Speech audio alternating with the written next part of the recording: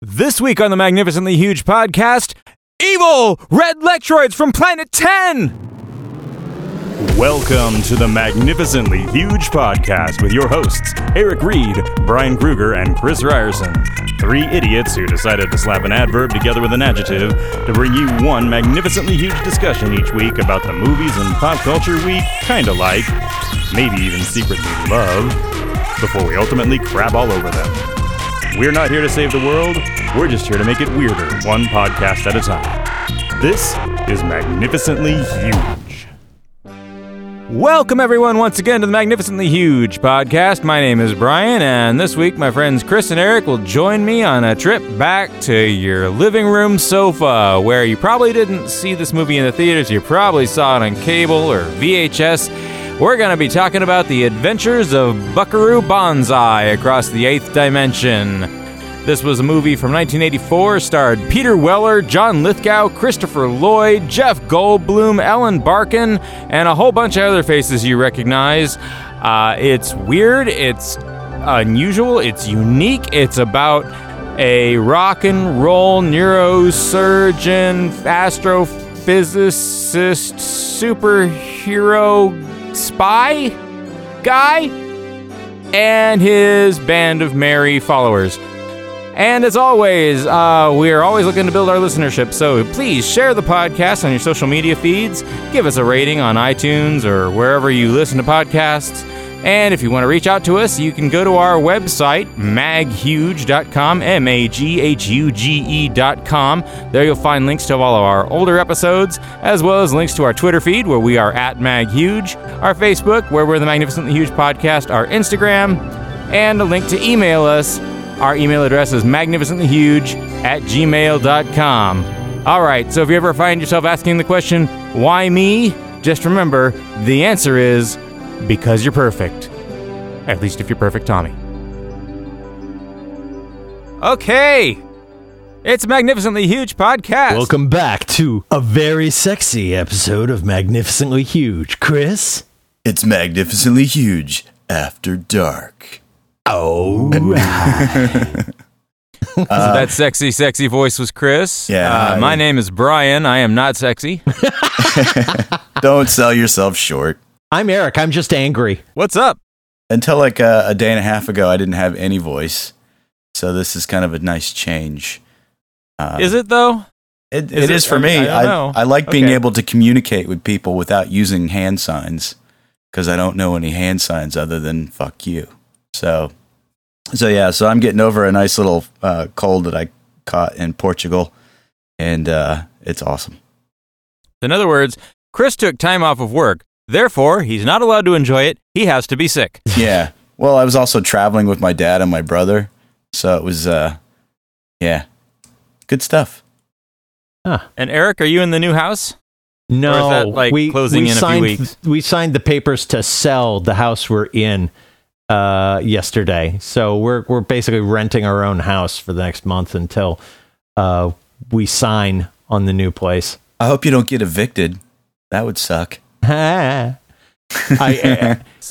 Funny moment signing the papers. It was like a rainy day, and the woman's like, "Oh, it's too bad that you had to, the day has to be so terrible." She's one of those people. And Tanya and I, we're both like, "No, we love the rain." Why? And I was like, "We're from Arizona. We grew up in the first 10 minutes of Star Wars." and she just gave me this blank look, and afterwards Tanya was like, she's a woman, we don't understand Star Wars, and I'm like, yeah, but I'm not a sexist. Okay, point taken. Yeah Awesome. All right, well, usually after the scintillating banter, we do a segment where we talk about what we've been watching or reading or generally doing, and it's called The Fresh Shit.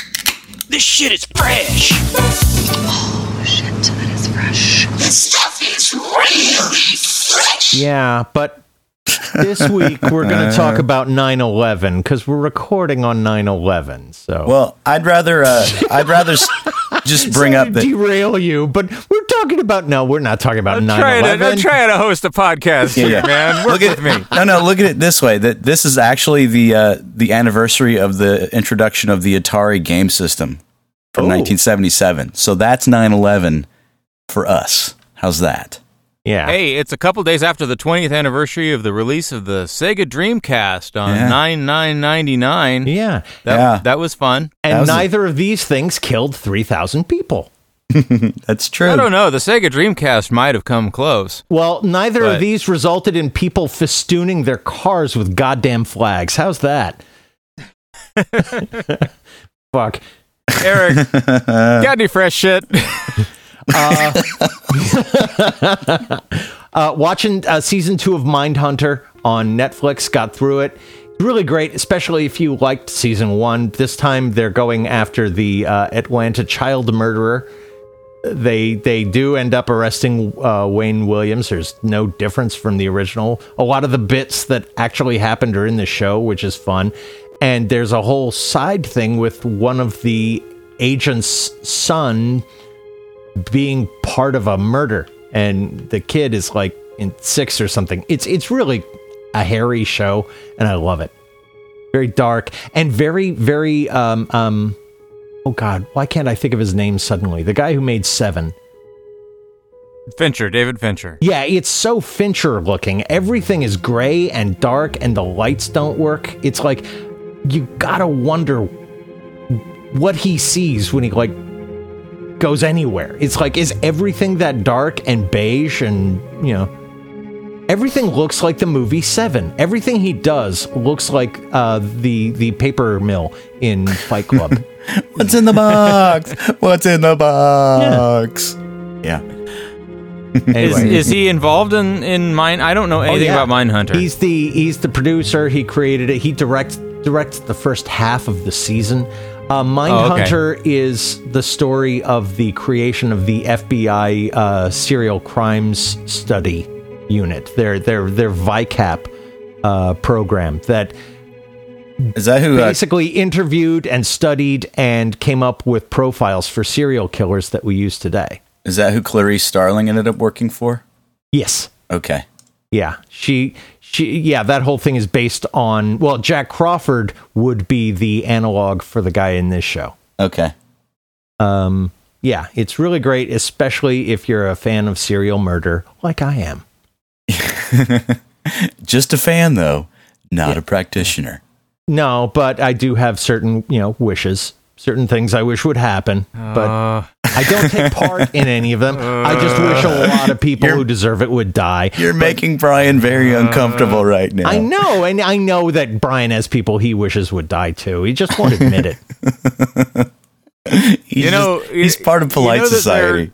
There's a big amount of pressure to like stop people before the mass killings these days, Eric.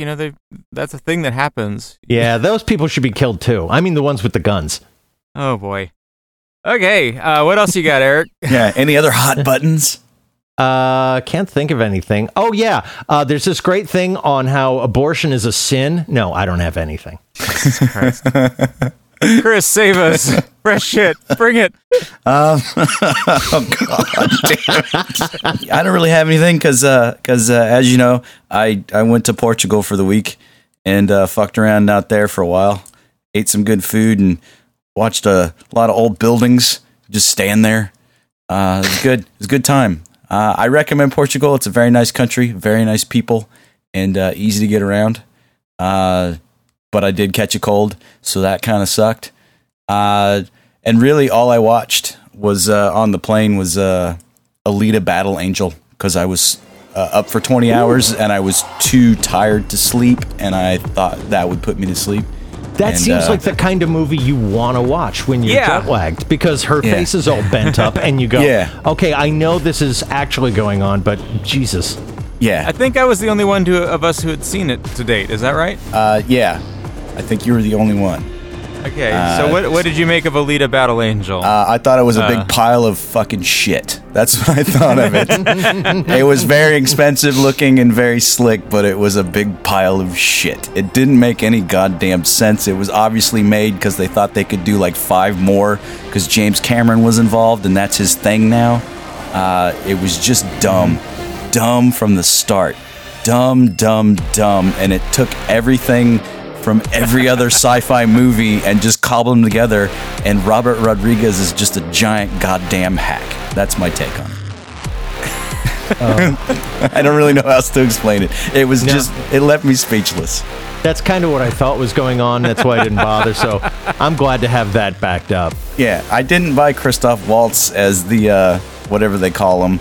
Not antagonist. Yeah, the hunter, collector, bounty hunter, whatever. And he's got like a rocket powered hammer axe. Yeah, it was just like, what? Come on.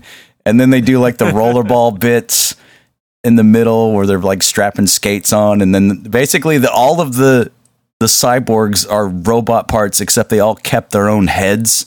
I didn't quite understand what was going on there. So you've got like this Tonka toy looking tank thing, and then in the middle of it all, there's like a human head just sitting there. It just was disconcerting. I mean, it was really poor design all around, and then the action was so kinetic that you couldn't tell what was what. So a giant fail on all accounts. I must say, there are a lot of things that should stay comic books, and the idea that we're going to recreate the magic, we're going to be faithful to the comic book, is stupid. It's a comic book. Read the comic book, exactly, or graphic novel, as they, I know, comic book. I'm not making any friends today. Comic book. So after I watched that, then I was kind of trying to pass the time. But you know how like airplanes, they've got the video console right in the back of the seat on every chair so that people can watch movies or whatever. So I start looking around the plane and just start looking at what other people are watching just for shits and giggles. Because it's not private. That. Yeah. And so, like the guy across from me was watching, I mean, he was like late 30s, I would guess. And he's watching Fern Gully, The Last Rainforest, for some godforsaken reason. And I was entranced. I kept turning my head to the right, just entranced by what he was. I'm like, oh, Fern Gully, Christ, I forgot about that movie. And then later he was watching Iron Giant. So this grown man was doing nothing but watching kids' movies. And then like another person down there was watching Rocket Man. So I caught parts of Rocket Man, but no sound. So I was trying to guess what songs they were singing during the bits of Rocket Man. That was my flight. I go on Netflix and I download the shows they let you download to watch on airplanes. But the thing is that like everything on Netflix has fucking scenes in it, right? So you're sitting there on the airplane and it's like, and here's the fucking. Yeah. Sorry. You just hope that you're sitting like in front of a family of 4. It's like, hey, Junior, want to see something fun? Yeah. So that was all I did. Nothing exciting. Take it away, Brian. I have too much fresh shit. I'm only going to do some of it. Eric, I went and saw, and I thought you were also going to go see Ready or Not. I was going to see that, and then my wife punked out on me. She said, I don't want to see it. And so I said, oh, okay. And so I didn't see it. Was that's the one that we think the actress is Margot Robbie, but just looks like Margot Robbie, right? Yeah, just looks like Margot Robbie. In a lab designed to look like Margot Robbie. Okay. Yeah. It was a lot of fun. It's a B movie through and through. It's about a woman who marries into this like privileged, rich dynasty family, and they may or may not have made a deal with Satan. And so basically,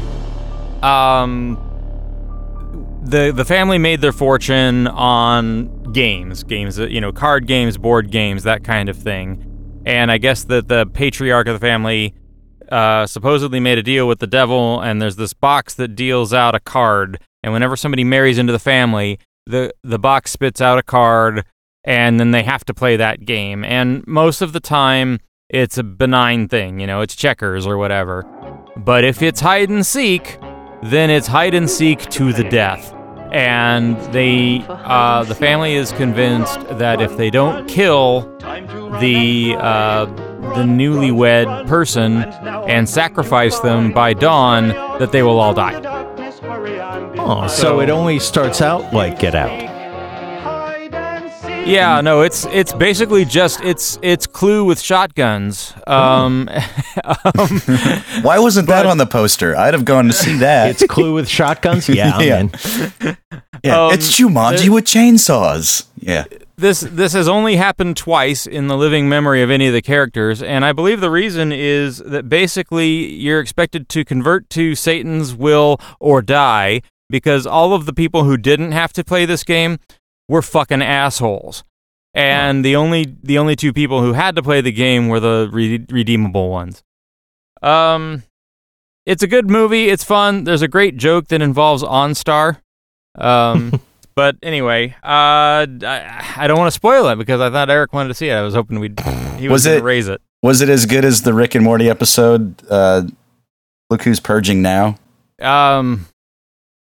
Shit, Chris, I don't remember any specific Rick and Morty episode by title. How dare you? That's the one where they go to the Purge planet and they're just kicking around, and then they find out that all the people have the one day every year where they just go batshit crazy and kill each other, consequence free. I don't remember that. Really? Yeah, I remember it, but I mean, it's just very different than that. I don't know. It's not a comparison you can make. Okay, it's a fun movie. Yeah, bits of Get Out, bits of Clue, bits of just, people being assholes and shooting at each other. And not Margot Robbie. Don't be one of the... Yeah, not Margot Robbie, but she's really good. She carries the movie very well, and she has a lot of range. And Andy McDowell is one of the family members. Do you think if when they release it for home video or streaming or whatever, that they'll have more X-rated violence? Because I don't like seeing these kinds of movies in theaters anymore unless I get to see the stuff, Is it rated R? Or is it's rated R. Okay. It's definitely rated R. Because what I hate is they'll change it a lick. I think it's perfectly fine to watch it on TV. Okay. Because what I hate is when they release these types of movies, but they do them PG-13. So it's like they get right up to the good part and then nothing. You know what I mean? This is very much not PG-13. Okay. There's a couple of good kills. There's some gross stuff. There's lots of blood, lots of language. Yeah. Well, that sounds right up Eric's R-rated. alley. Okay. And, the fucking 8-year-old kids in the row behind me got to see it. So, good job, parents. We never got to see stuff like that, ever. Okay, so, I want to shift gears. I watched the first episode of 2 new streaming series, and I want to compare these.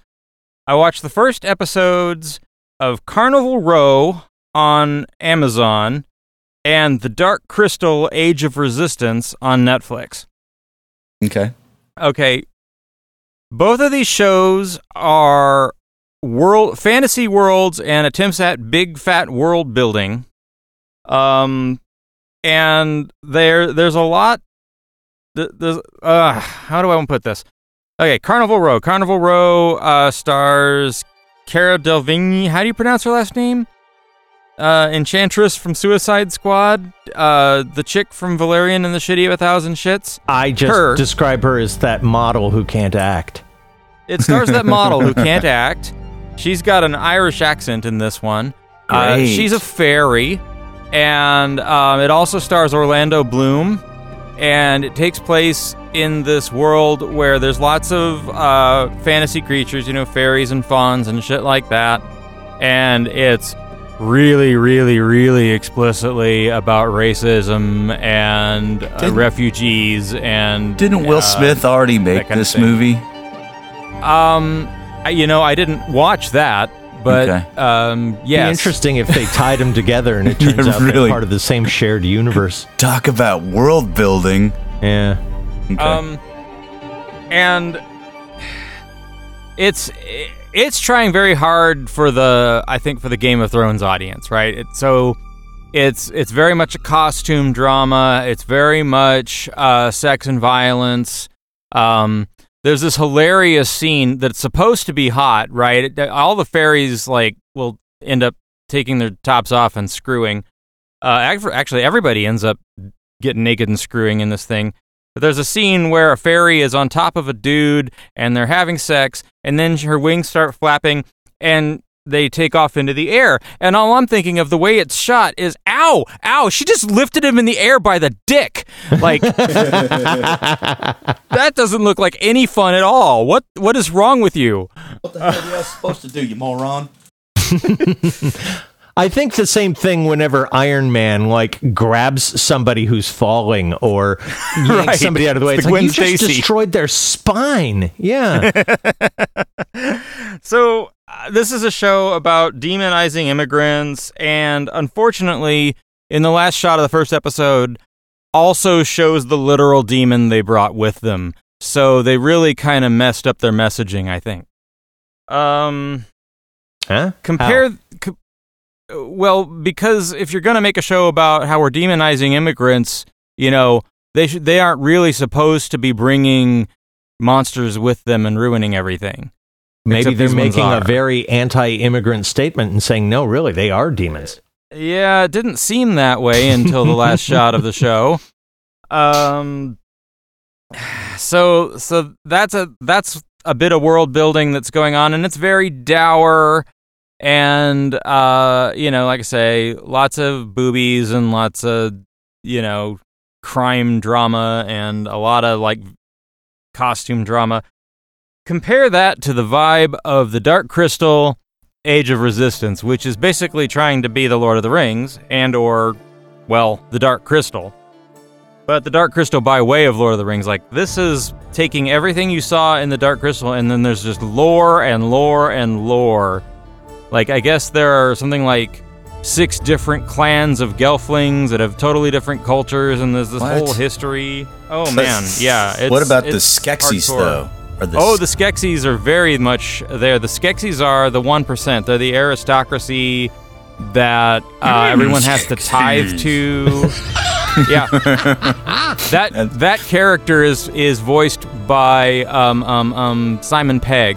Oh, nice. Nowadays, who does the voice spot on. And the scientist Skeksis is voiced by Mark Hamill. That both of these shows have all-star casts, but yeah. Is the weird gnarly witch in it? Yep, the one that she's looks in it. like always made me think of Eartha Kitt, but Eartha Kitt 80-year-old Eartha Kitt. Now? Yeah. This yeah, she's in it. Everything that you remember from the first movie is in it, and then some. So I think it's great, actually. Let me ask you this. When the Gelflings run, do they do that ridiculous thing where they rotoscope the background? No. When the Gelflings run, they look like puppets running, and they don't really look like they're making contact with the ground. Okay. I mean, they still look like puppets, but that's just it. It's puppets. Okay. Right? And some of the puppets are amazing. It's fucking great. I didn't like that shit when I was a kid. I can't imagine liking it more now. I liked Labyrinth better than the Dark Crystal by a lot. Well, because This Labyrinth is actually better. has movement. And Dark Bowie. Crystal is the slowest goddamn movie. If you try And to no watch Bowie. it, yeah, Dark Crystal is that whole 30-minute whatever scene. At least it feels like it, where they're just going, it's and it just goes on and on and on. It's get to the point, and then the Gelflings run in. It's Skeksis.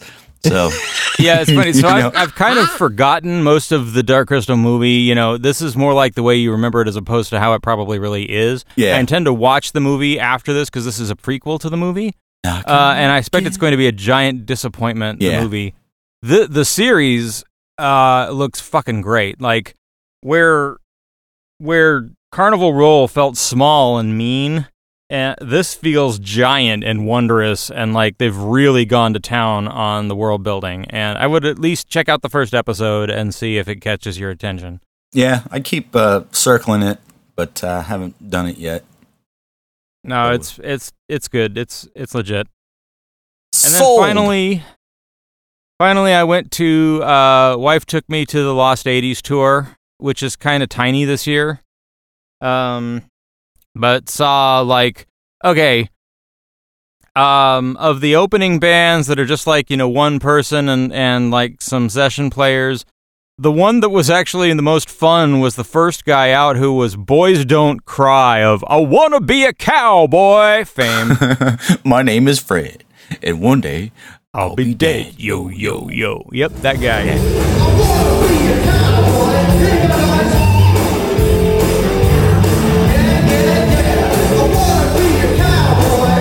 I have that song on one of my radio edit mixes that I used to do when I was like 14. I would put the cassette in and I would hit record when I heard the song on the radio, and that's one of them. And I can tell you every line in that song. It's so stupid. Yeah.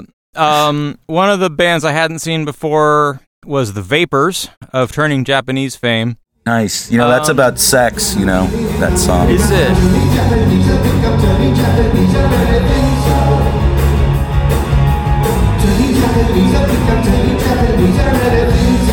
It's about jerking off.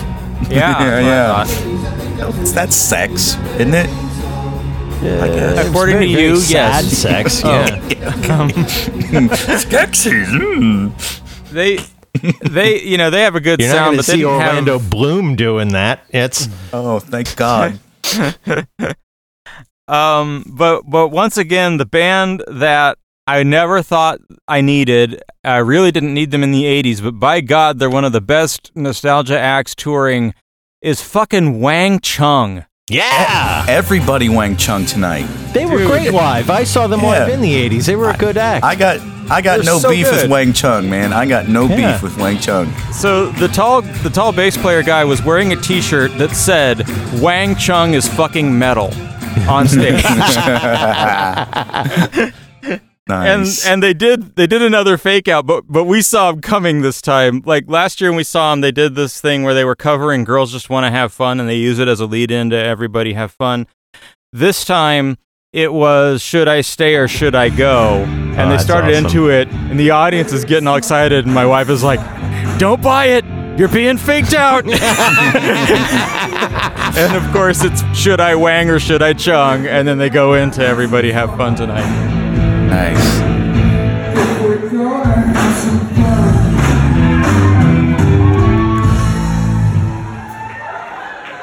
Should I stay or should I? Should I wang or should I chill? Should I wang or should I chill? Should I wang or should I chill? Should I wang or should I chill? Should I wang or should I chill? Should I wang or should we chill? Everybody have fun tonight!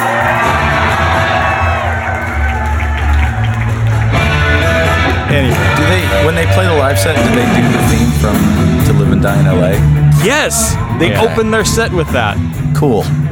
and they I always kill like it. that one. Yeah, I always like that song because it's so uniquely 80s. and part of one of the most underrated movies. Yeah, which is also very uniquely 80s, to be Yeah. honest. But that's cool. That was a minor hit for them, so I'm glad they're trotting that one out. And that's about it. That's the fresh shit.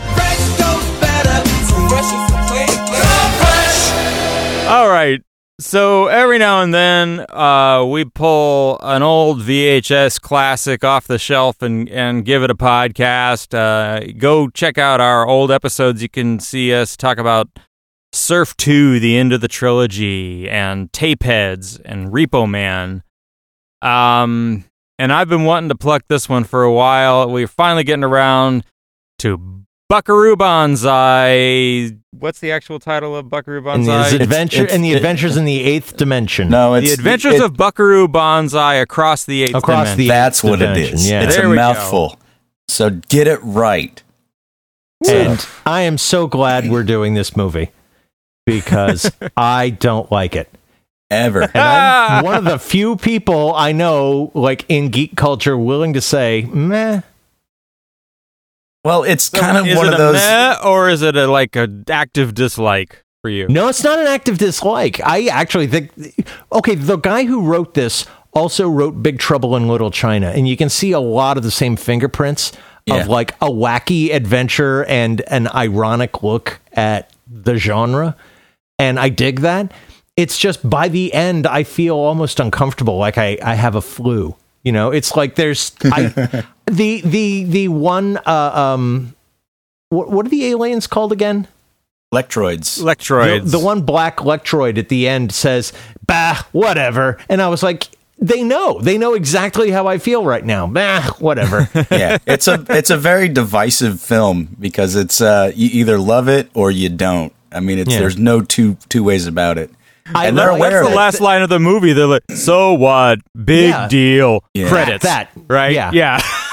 And I appreciate that. I appreciate that they are, in a way, kind of the progenitors of meta storytelling, because they're like, okay, there's this whole world that exists, and we're going to pretend this is like part 9 in a whole series, but it's not. And if you're not getting it, too bad. We're moving. Yeah. We're moving too fast. Well, This movie respects the audience, right? Like they do not lampshade anything. It's like you're either keeping up with the fact that, okay, fine, they have an opening crawl that sets up the absurdity of this character who is a rock star neurosurgeon, scientist, kung fu Crime fighter. Crime fighter guy who has a like following of like, you know, people he can call on to do shit, and a whole entourage of colorful characters and a direct line to the president. You're either on board with this or you're not, but they really don't care. They're just gonna go and do their thing. Well, and that's the beauty of it, because it borrows heavily from stuff like Doc Savage, so it's very very pulpy, and as a standalone movie, what I think is just amazing about it, why it's managed to last so long, is that they don't color coat anything or sugarcoat anything. They just throw you in, and then you kind of have to figure out this world as it goes along, and it rewards repeat views. Every time I see it, I catch something else. I'm like, oh shit, they referenced that, and then here you go, and then you can start putting the pieces together. It's very weird.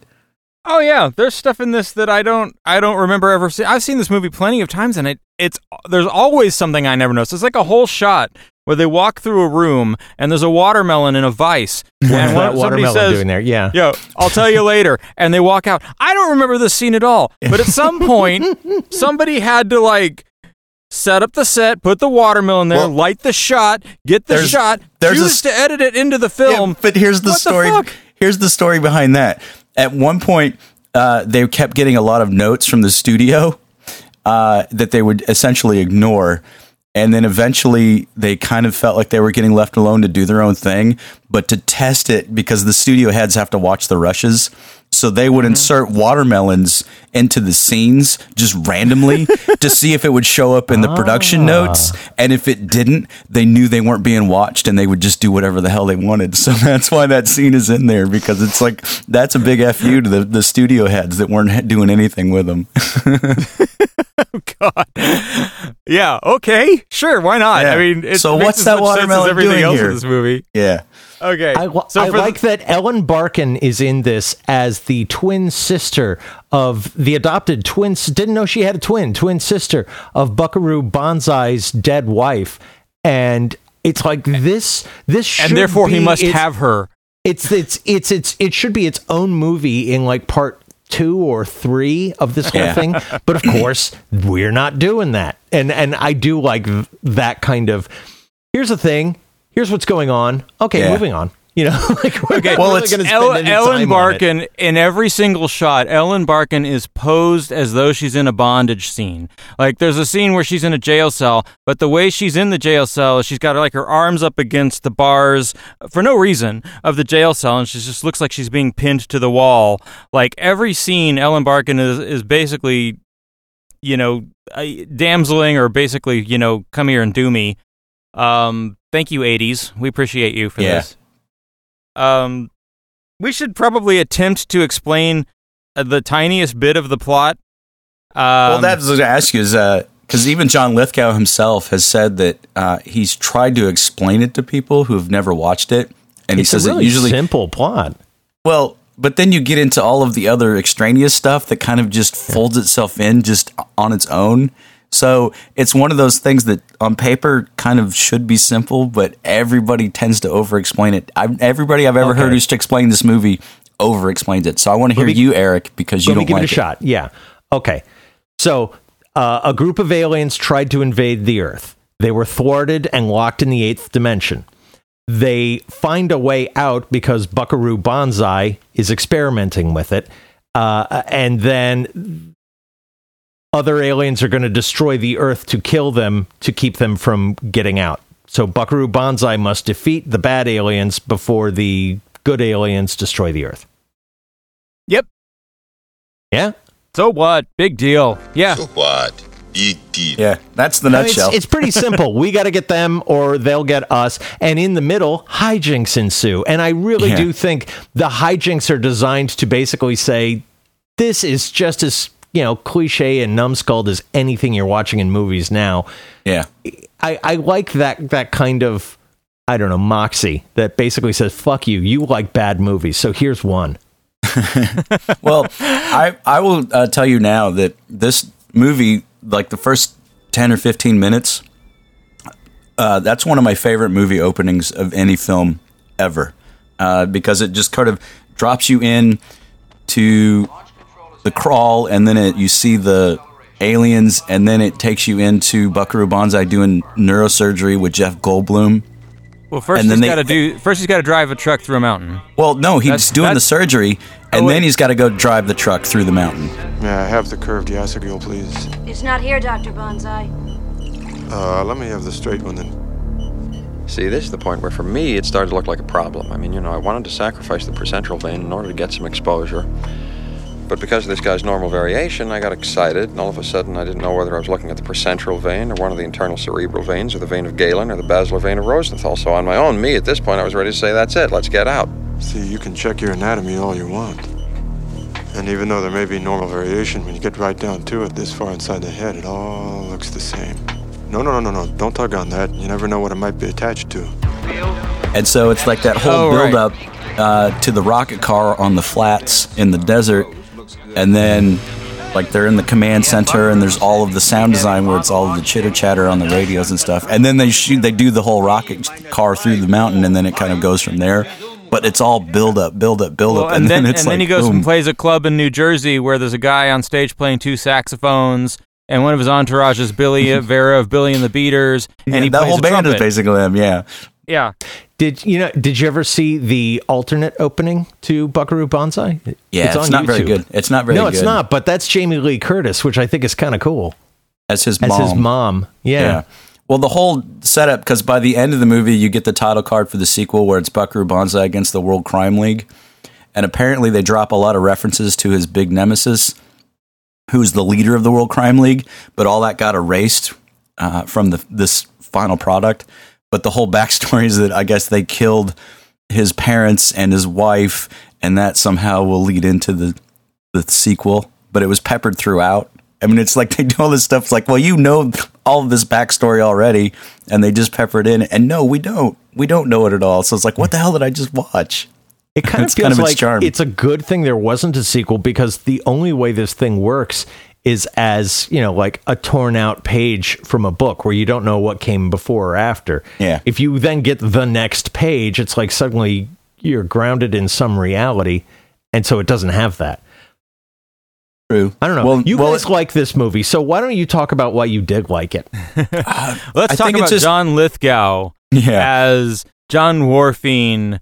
As Emilio Lizardo, who's putting on this obnoxious Italian accent. And in interviews, John Lithgow has said, a lot of people think that my character in the Twilight Zone movie was like 100% over the top. No. No. This character makes the guy in the Twilight Zone movie look totally normal. Well, I love the fact that he got his accent from his tailor, who was an Italian man. He made him read the script out loud, and then he recorded it so that he could get the inflections and whatnot. And then actually had him credited in the end credits as his dialogue coach. And it's just this tailor. I mean, it's so ridiculous. And for years, people would come up to him going, so can you give me the number of that guy who helped you with that accent? Oh, it's my fucking tailor, dude. Yeah. It's not a real dialogue coach. It's an Italian I'm surprised man. anybody would want help with the accent, given the accent that he's putting out, which is just ridiculous, right? It's a caricature. Go on, take it. I don't need it.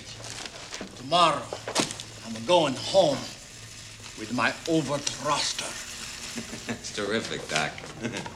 Laugh for while you can, monkey boy. I think Peter Weller describes it as John doing his Italian Martian thing. I mean, it's pretty much what it is. Well, laugh a while you can, the monkey boy. You know, it's like just so over the top. It's so stupid. That line is fun in that at first you think it's just something he would say, but no, that's what Lectroids call humans. In fact, later on in the movie, on a PA in the evil lair at Yo-Yo-Dyne Propulsion Systems, there's a board announcer just says, "There are monkey boys in the facility." You know?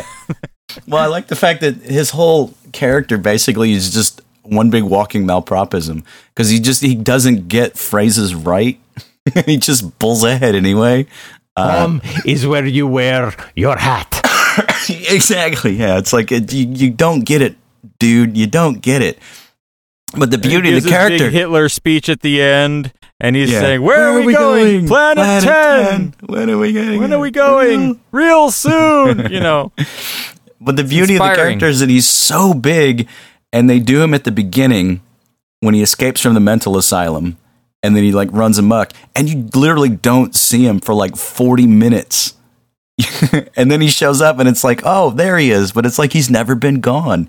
It is so weird. It's like he casts such a large shadow with that performance that you don't notice that he's not on screen for 40 minutes. It's so strange to me. Well, it doesn't hurt that you're getting Peter Weller and Jeff Goldblum and Ellen Barkin and Clancy Christopher Brown. Lloyd and Clancy Brown and whatever the other creepy guy who plays off of Christopher Lloyd, who was the math teacher in Better Off Dead. Oh, that's Vincent Schiavelli. Yeah, and then Dan Hedaya is also the other one. Like this movie is just full of personality, right? Yeah.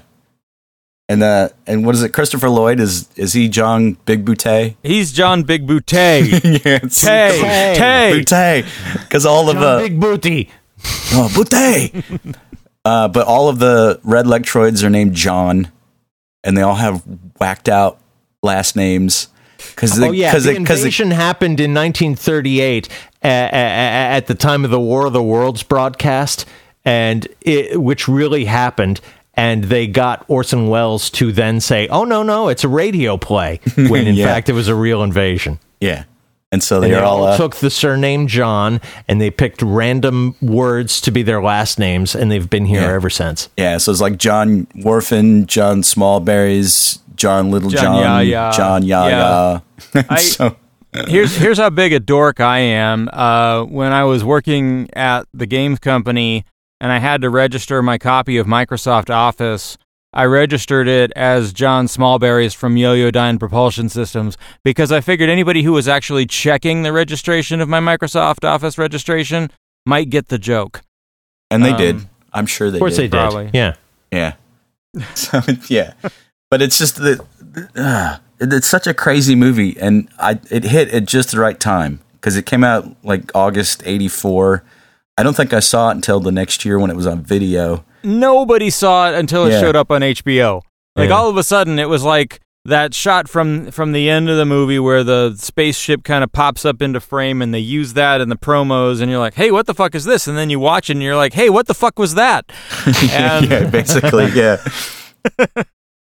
But I think I was 13, 14 when it came out, and I didn't quite know what I had just seen, but I know that I liked it, but I couldn't really figure it out. It's one of those things where it's like sort of just burrows into your brain a little bit, and you're like, I got to watch that again and find out what's going on, because it doesn't make a lick of sense the way it's pieced together.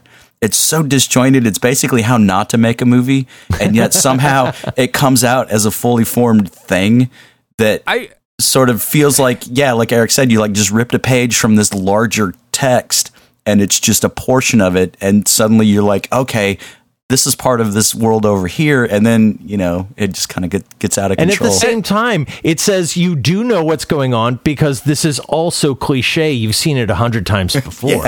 Yeah, it's very deft. It's interesting, like, you only get it if you watch it like 3 times, and yet it's entertaining enough the first time you see it that you're willing to watch it again.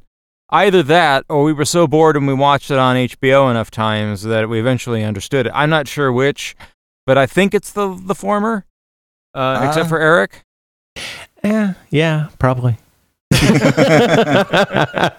I think also as a kid, I confused it a lot with The Man Who Fell to Earth, which is probably the more dramatic version of the same thing. But I can totally see how you would confuse the two.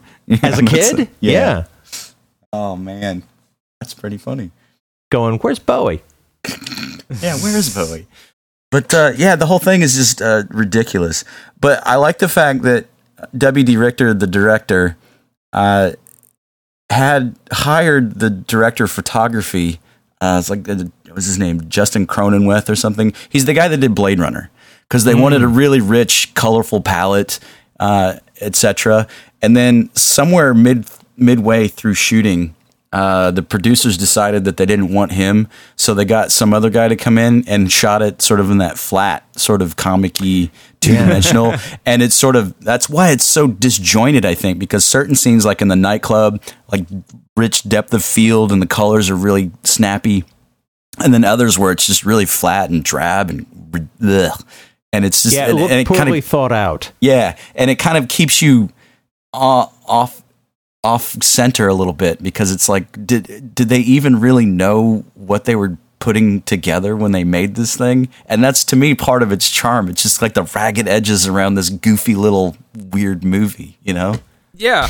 I mean, it kind of in that way, it kind of reminds me of Repo Man, in that it's just sort of like, I can't believe we're getting away with this. You know, the people making the movie. Yeah, true.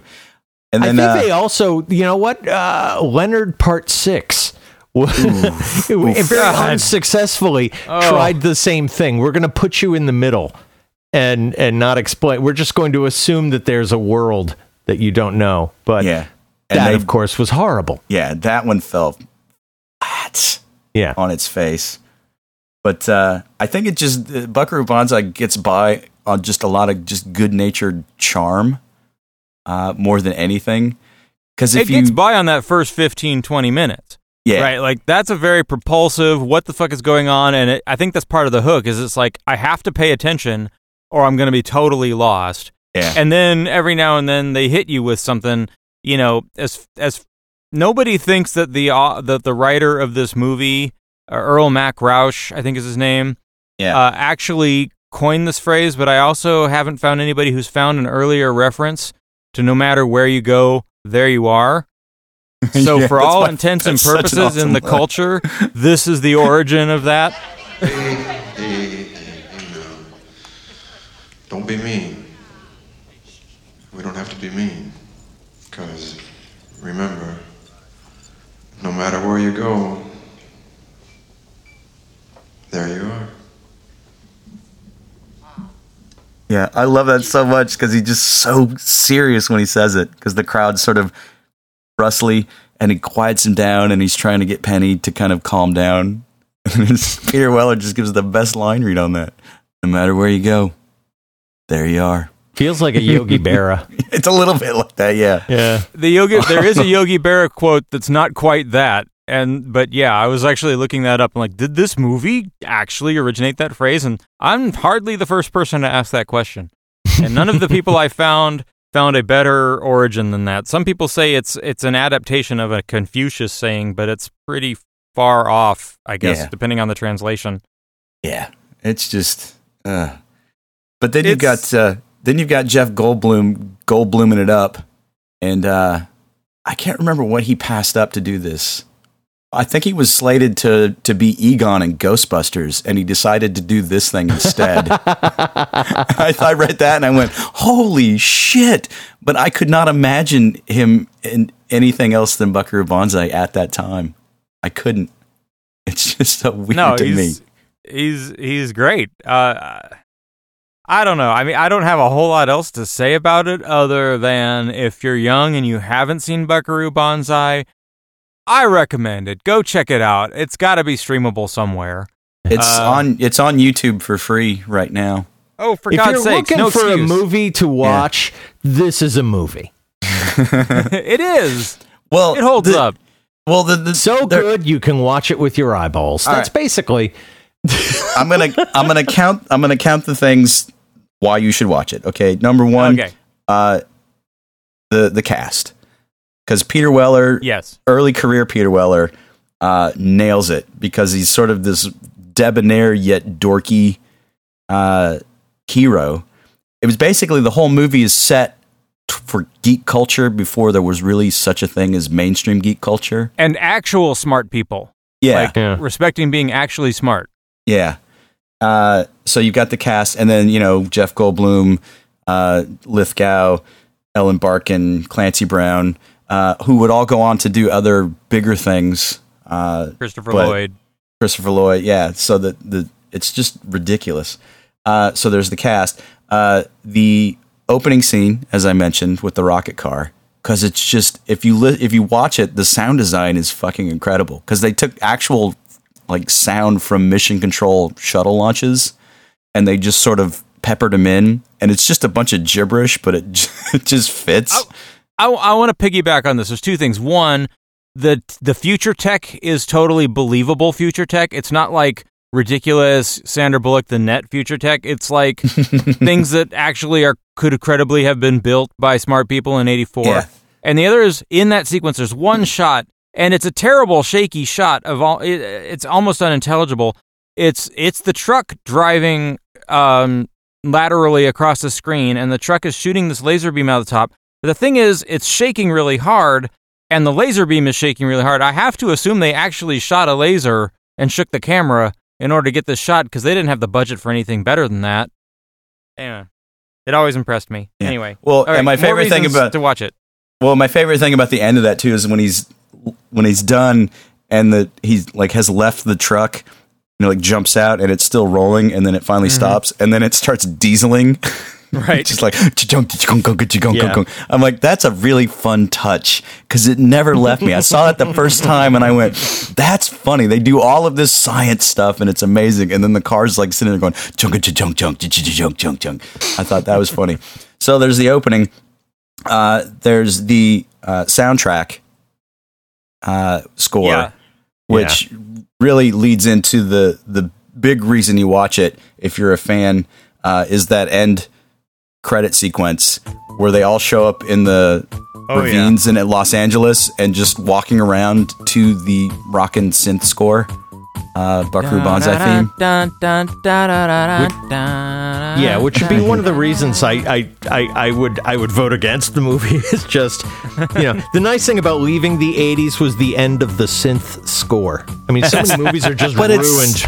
But it's such something's happening. But it's so awesome. Well, the funniest thing about that whole great sequence music during the fight scenes. Yeah. The funniest thing about that end scene, though, is when they're walking around, because it's in 4/4 time or whatever, but the composer hadn't finished the song yet. So basically, this was a couple months after they wrapped. They brought everybody together and they basically marched them around in that ravine to Uptown Girl by Billy Joel, because it had the same tempo. So now when you watch it, don't think about the theme song, think about Uptown Girl, and it makes you laugh. I like the one guy who gets out of step and has to kind of do a half step to get in sync with everybody else. Yeah. But anyway. Or in the guy that plays Perfect Tommy, when he starts, he's just wearing a jacket with no shirt, with the pants, so it's I'm hoping the fashion is one of the reasons that you say people should watch this movie. There's some 80s fashion going on. To it, because it's the skinny tie. It's very Blade Runner. It's like Deckard's suit in Blade Runner. It's very much that vibe, but more colors. And I never picked up on how the Matt Smith Doctor Who dresses like Buckaroo Banzai with the jacket and the bow tie. Yeah, he doesn't have the red glasses though. That's the signature Buckaroo Banzai. Yeah. He wears glasses sometime. I don't remember what color they were. Not the Sally Jesse Raphaels. But that was another point of contention with the producers. They didn't like him, so they can only choose certain scenes where he could wear them. That's why he only has them on in 3 or 4 scenes. Right. I'm like, come on. It's a signature look, man. Come on. But yeah. That's my top 4 reasons. One more reason to watch it is it will annoy Eric. It won't annoy me. Darn. He doesn't care if you watch it. Exactly. Everyone on the planet Earth, every single person is someone who isn't me. They can watch whatever the fuck they want. Laugh a while you can, the monkey boy. Well, Bootay! Yeah. Bootay! But I like that they had the balls to put up the title card for the sequel with no idea that they would ever get a sequel made. And then people lose their minds. I wonder if that was on purpose. Like, they weren't even sure they wanted to make a sequel, but we'll put the thing in there because it makes sense. We've been world building. The this writer whole time. the deal with the writer is that he had been, I mean, I was reading the Wikipedia on this, and I guess he had written at least a dozen almost scripts and books about Buckaroo Banzai, and he just really sucked at finishing screenplays. And so he would keep starting these things, and so they just had ideas and lore and shit, and so that makes sense that they would be like, that's the next one we should do. And sidebar for Eric, Earl Mac Rausch also co-wrote Scorsese's New York, New York. Oh wow. Yeah. The De Niro Scorsese partnership that didn't bear fruit. No, that's a musical. But I like that they put that title card up there, and then it's nothing, and then so obviously all of the fanboys and whatnot lose their fucking minds and go, "Oh, that should totally be a movie." Blah blah blah. And for years, it almost became a thing. And I think I don't know, 5 or 6 years ago, whenever it was, Kevin Smith almost got an Amazon show made for Buckaroo Banzai that would have expanded on it, but there was some sort of litigation with MGM against Richter and Rausch, and so they couldn't get the rights. Pretty and much anything MGM was involved with in terms of rights is fucked, right? Like the James Bond people had a hell of a time because it's been sold off so many times, and so it's one of those things where it always gets near the edge. That we're going to make it happen, and then. So it's like the screenplay; it almost gets finished. Yeah, basically. So it becomes this sort of magical unicorn, this Buckaroo Banzai, because it's just people want more and they clamor for it, but they're never going to get it. And I think that's actually what's great about it is that you're not. Like, in a world where everything is franchised to the hilt, this is just a thing that exists once and leaves you wanting more, and I'm okay with that. Well, and you can't really have your geek card checked until you've seen it, at least. Yeah, I mean, that's true. What I think is funny is they're commenting on a cinematic world that where this wouldn't be an issue for 20 years. Yeah, but it's it's endearing. It's got the cheesy effects, but even at the time, I mean, it's still got decent reviews.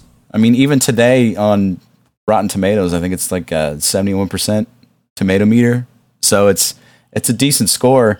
But even notable critics like Richard Corliss at Time Magazine was just, he didn't love it, but he said it was basically the oddest good movie that he'd seen in such a long time. I mean, that was sort of the vibe of all these reviews. It's Vincent Canby from the New York Times is it's obviously a pilot film for other features, but it'd be hard to top for pure nutty fun. I mean, that was sort of their thing.